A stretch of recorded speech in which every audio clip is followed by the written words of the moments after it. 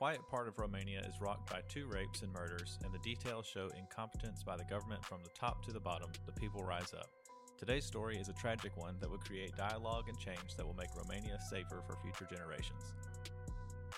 Hello, and welcome back to Mysteries Abroad podcast. I'm your host, Justin, and of course, I'm joined by my lovely wife, Megan. Hi, everyone. So we are doing Romania this week, which is really cool. I've found several stories coming out of Romania, true crime stories that are absolutely amazing. And they have several plot twists to them, actually, that I think are really neat, especially this one today, which really affects the Romanian government from, the top to the bottom. It's really an incredible story.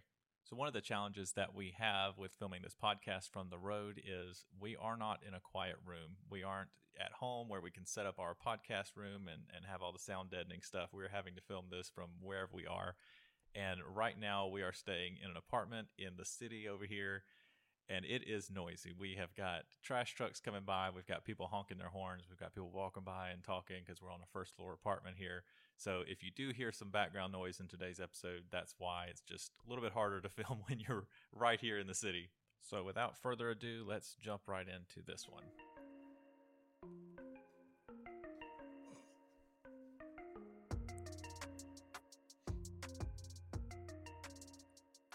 In April 2019, a young girl named Luisa Melensu, she was 18 years old, and she goes missing near a town of Caracal.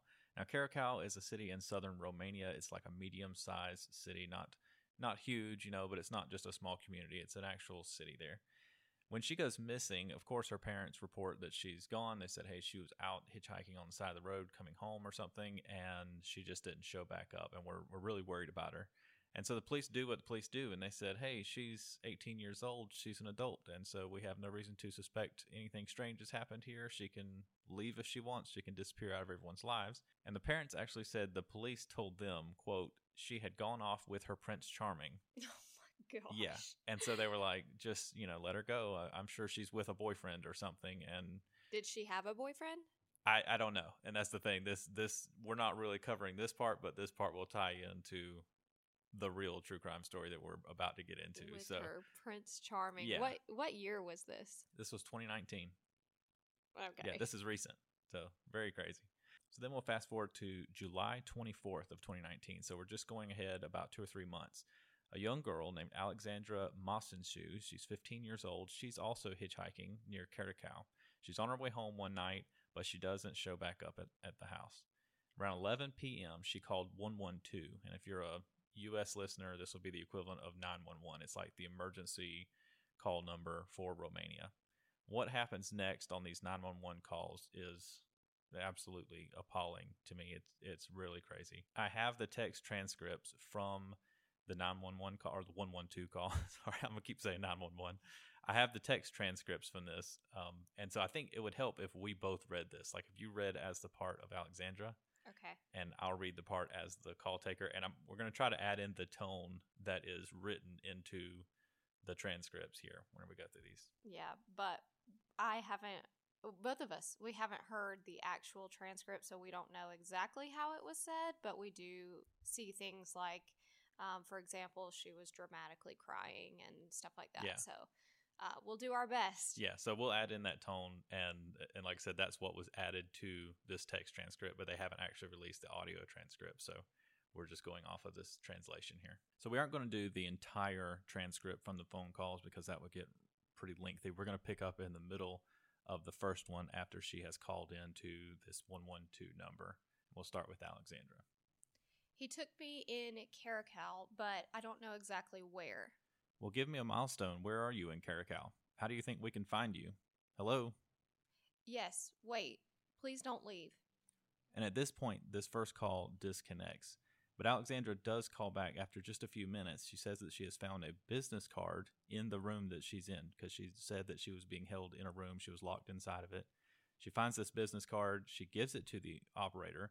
It's not the name of her captor. They'll find that out later, but it is a business that he is associated with. So this is, of course, a really big clue. If you're a call taker and you get the name of a business, then you're doing really good. So the next call picks up with Alexandra. Please come quickly. I'm scared. Miss, hang up the phone. You will be contacted. The police are coming. Yes? Please come quickly. Yeah, right. Please, did you send anyone here? We did. Stay there for... They can't fly there in 2 minutes, young lady. Just stay there, yes? Come, please. I'm scared. Well, who are you scared of? Hello? Is this not even the business card? I don't know. Oh, you don't know that either. Okay, stay there. A squad will arrive in 2 to 3 minutes. Just hold on. Now, I looked up to try to find the audio for these 112 calls, but I couldn't find them. And it might be a good thing that I couldn't find them, because when you hear someone like this just begging, I mean, she's begging for help. She is locked in this room. She thinks that she is about to die. She knows that she's been captured. She would eventually be raped. We don't know if that was before or after this call. She's in a horrible situation right now, and she is scared for her life. And that is a hard thing to listen to on an audio recording, to hear someone begging like that, especially when you have these operators like this adding so much, such an ironic tone, such a disgusted tone, I guess, a little bit irritated that they were having to do their job that night. And that is tough to listen to. Right. For them to even say, like, we can't fly there in 2 minutes, like, obviously she's scared, she needs help, but you don't say something like that. Yeah, for sure. I mean, and it's like there's so much sarcasm and irritation in their voice. It's like you're there to do your job, to get her help, but also to comfort her in a way. I mean, she is freaking out, and you are the only lifeline that she has at this point. And it wasn't just one operator. Like, she actually spoke to 3 different operators over the course of these phone calls. But I mean, they all kind of gave her a little bit of an attitude that night. They weren't having it, I guess. So Alexandra made a total of 3 calls this night within just a few minutes of each other.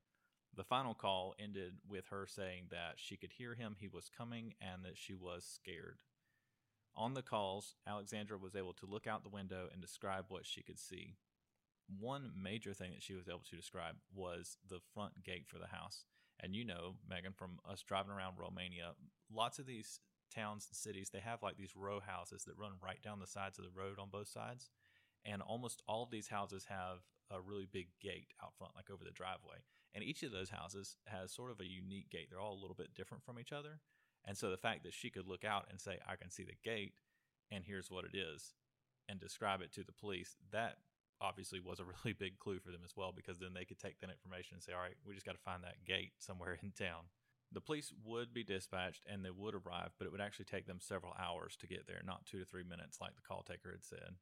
After several hours, they arrived and they thought they had the location. They ended up searching 3 different buildings before they thought that they finally had the right building. Once they figured out what the correct one was, the police said, all right, let's stop and wait. It's the middle of the night at this point. They said, let's stop and wait till in the morning when we can get a search warrant to go in and find her. That's, I mean, mind-blowing to me, because that's not the rule. It wasn't the rule in Romania. It's not the rule basically anywhere in the world. If you are being held captive and you're saying someone's going to kill me, someone's going to rape me, I've been kidnapped, whatever the case is, the police don't have to wait for a search warrant to come get you inside that house. They just can come get you. But for whatever reason, these police officers said, no, we'll wait until in the morning. We'll talk to a magistrate, get a search warrant, and then go try to find this girl. So when the police finally do get there the next morning, it is too late for Alexandra, and the police end up finding the remains of both of these girls that had gone missing over the past few months. They found bones, teeth fragments. He had done his best to dispose of the bodies. I believe he had burned them because they were down to the bone. And it was a horrible scene. Anyway, the man that they found there, his name was George Dinka. He was 65 years old. He was a mechanic from that area there in Caracal. Initially, of course, he denies everything, denies knowing anything about this stuff. But they did find out that the phone call that she called 112 on was his cell phone. So it's kind of bad. It looks really bad for you when this girl that just got raped and murdered last night was on your phone in your house calling 911 or calling 112. Yeah. Like, you really can't deny a whole lot at that point. So it took them some time, and he eventually admitted to raping and murdering both of these girls over the last few months. So in the aftermath of this arrest, there was a lot of public outcry over this case. The people were really upset. They were upset not only with the call takers and the investigators, they were upset with the police officers in the field, and they were upset with people even higher up in the government. Understandably so, they all started learning that the call takers were sarcastic and incompetent at what they were doing. They learned that the police officers had delayed so long waiting on that search warrant, so they were very upset about that. They also learned that the investigators messed it up because a journalist pointed out later that the police had gotten a report for both of these missing girls. We'll call them missing girls at this point. They had gotten a report from both of these saying that it was possible they were taken in a gray station wagon. But they did not pursue that. They didn't say, okay, well, let's see who all has a gray station wagon in town, anything like that. And surely it was probably a lot of people. I mean, station wagons are very common in Europe, but they didn't follow up with that clue. And people were like, if you had just started checking people with gray station wagons, maybe you'd have found something. But anyway, that was just another thing that the public was really upset about. So these riots start breaking out all over Romania. People are chanting that they want the public officials to resign or be fired. The national police chief, he was actually fired since it was like a systemic failure in his organization. And then one day, the head of the education ministry in Romania, she was doing a TV interview, and they asked her something about these cases. And she basically victim blamed the girls. She said, basically, if they were smart, they wouldn't have been out there hitchhiking. Oh, like her, my yeah. gosh. She's like, my parents taught me not to hitchhike, so this is what happens when you hitchhike. Oh my Yeah. gosh. Not the thing to say. Yeah, absolutely. So of course she gets fired then as well, because that was just dumb on her part to Yeah. feel like she needed to stick her nose in there. So there is change happening in law enforcement at that point, and that's good because, like I said, they fired the national police chief. They're making their changes and stuff. But one thing that the people were really upset about was the fact that there had been some recent changes to the laws in Romania. So they had the Social Democrat Party was in power at the time, and they were really struggling with this situation. They had already had several failures leading up to this, and then this whole situation pops up, and people are really blaming them. The reason that they're blaming them is because this Democrat Party had just pushed through legislation that made a crime like this, a rape and a murder, carry a maximum penalty of 18 years. So the most this George guy would get would be 18 years for raping and murdering these two girls. That's mind blowing. Yeah. And that should be life in yeah. prison. Well, and it had been. It was higher. But they said their reasoning for wanting to push this law through was, they said, if you are older when you commit the crime, you shouldn't get as long of a sentence. What? So because you can't commit the crime again if you're older? Is that I the guess reasoning so. Or behind they're that? thinking we don't want to take someone's the rest of their life away from them. Which I don't see why not. You've taken a couple girls' lives. You've taken their lives. Yeah.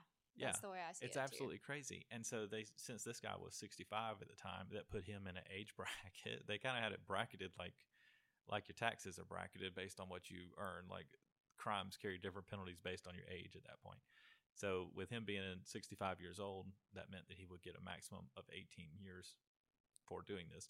And it said that they pushed this through because they had some political reasons, like some politicians or some high up friends of politicians had gotten in trouble for a few things, and they were trying to get sentences lowered, basically, is what they were doing. I mean, I can kind of understand if they were dealing with a situation where their prisons were being overpopulated and they were like, this 90-year-old is not going to commit another murder, so we're better off, giving his spot to someone who is in their 20s or 30s and could commit this crime again. Yeah. If that was the situation, I can kind of understand where they might be coming from. I'm just trying to keep an open mind and try to figure out why they would make changes like that, where you would only get 18 years for murder and rape. Yeah. It just doesn't really make sense to me. But also, maybe they were dealing with overpopulated prisons, or they had some reason that would make sense. I mean, it's a slippery slope for sure. If you start saying this will carry a maximum of this, and it's low, in my opinion, very low for the crime. That's even if it is based on age or overpopulation, that's pretty crazy. I think it was because he was over 60. So if he's at 60, the absolute max he would be in there to was 78. if someone committed this crime at the age of 60. And you could definitely rape and murder someone You again definitely at that could, age. yeah. For I mean, sure. if you're a healthy person, for sure. Yeah. And even, I mean, further than that, those victims and those victims' families deserve better than that. I feel like if you are going out seeking out people, I mean, that's premeditated. You're seeking out victims to rape and murder and doing this multiple times. You're already proving that you are a serial criminal at this point. You need more time than that. You've got something really going on in your head. Yeah, absolutely. And if it is a situation where it is overpopulation of a prison and all of that, like, I think we're getting to the point where maybe we just need to build more. Yeah, like absolutely. We need to fix this problem in another way and maybe not let these people out. Yeah. So the Social Democratic Party prime minister, and I keep saying it that way because that is the actual name of their party, Social Democrat Party. Their prime minister is doing all that she can to deflect blame for this because everyone, like I said, once they've gotten through the police department, they've really turned on the federal government at that point. They've turned on this party. So they're doing all that they can to stay in power. The reason that they are having such trouble is the last time that the Social Democrat Party was in charge in Romania was 2015, just a few years earlier. But once they had gotten in charge at that time, they had so many scandals and so many failures pop up in such a short time that the people actually ousted them from power, like removed them and said, no, we need a more conservative government in place. So then we fast forward, 4 more years, they're back in power, and it has been one failure after another. And then this case pops up, which gets, national headlines, and it just really doesn't look good. So the party enacts an emergency bill to revert the legislation they had just fought to push through. And the new emergency bill would give life sentences to anyone for crimes like rape and pedophilia and stuff like that. But but the people saw through it. And they were like, nope, that's too little too late. We all said this was going to happen. You didn't listen. You couldn't see it coming. So they ousted that Social Democrat Party again and put some more conservative leadership in place. Yeah, I mean, a crazy swing story there in their government like that. And it's crazy that I don't want to say crazy. Actually, I think it's good that the people were able to recognize, like, this is the root cause of this. It's because you are enacting these laws, and it's causing people to be able to go out and commit crimes that, number one, we are furious about, and number two, they're potentially able to get back out of prison and do it again if they wanted to. It's wild because, how many times do people serve their entire sentence? If you don't get a life sentence, lots of times people get sentenced to, 10 years for a crime or 20 years for a crime or whatever it is, and they end up actually only staying in a lot less than that. We hear that all the time, people getting out on parole or whatever, and they're not serving that. So even if someone did get an 18-year sentence, that guy could have been back out in 9 years or something. Yeah.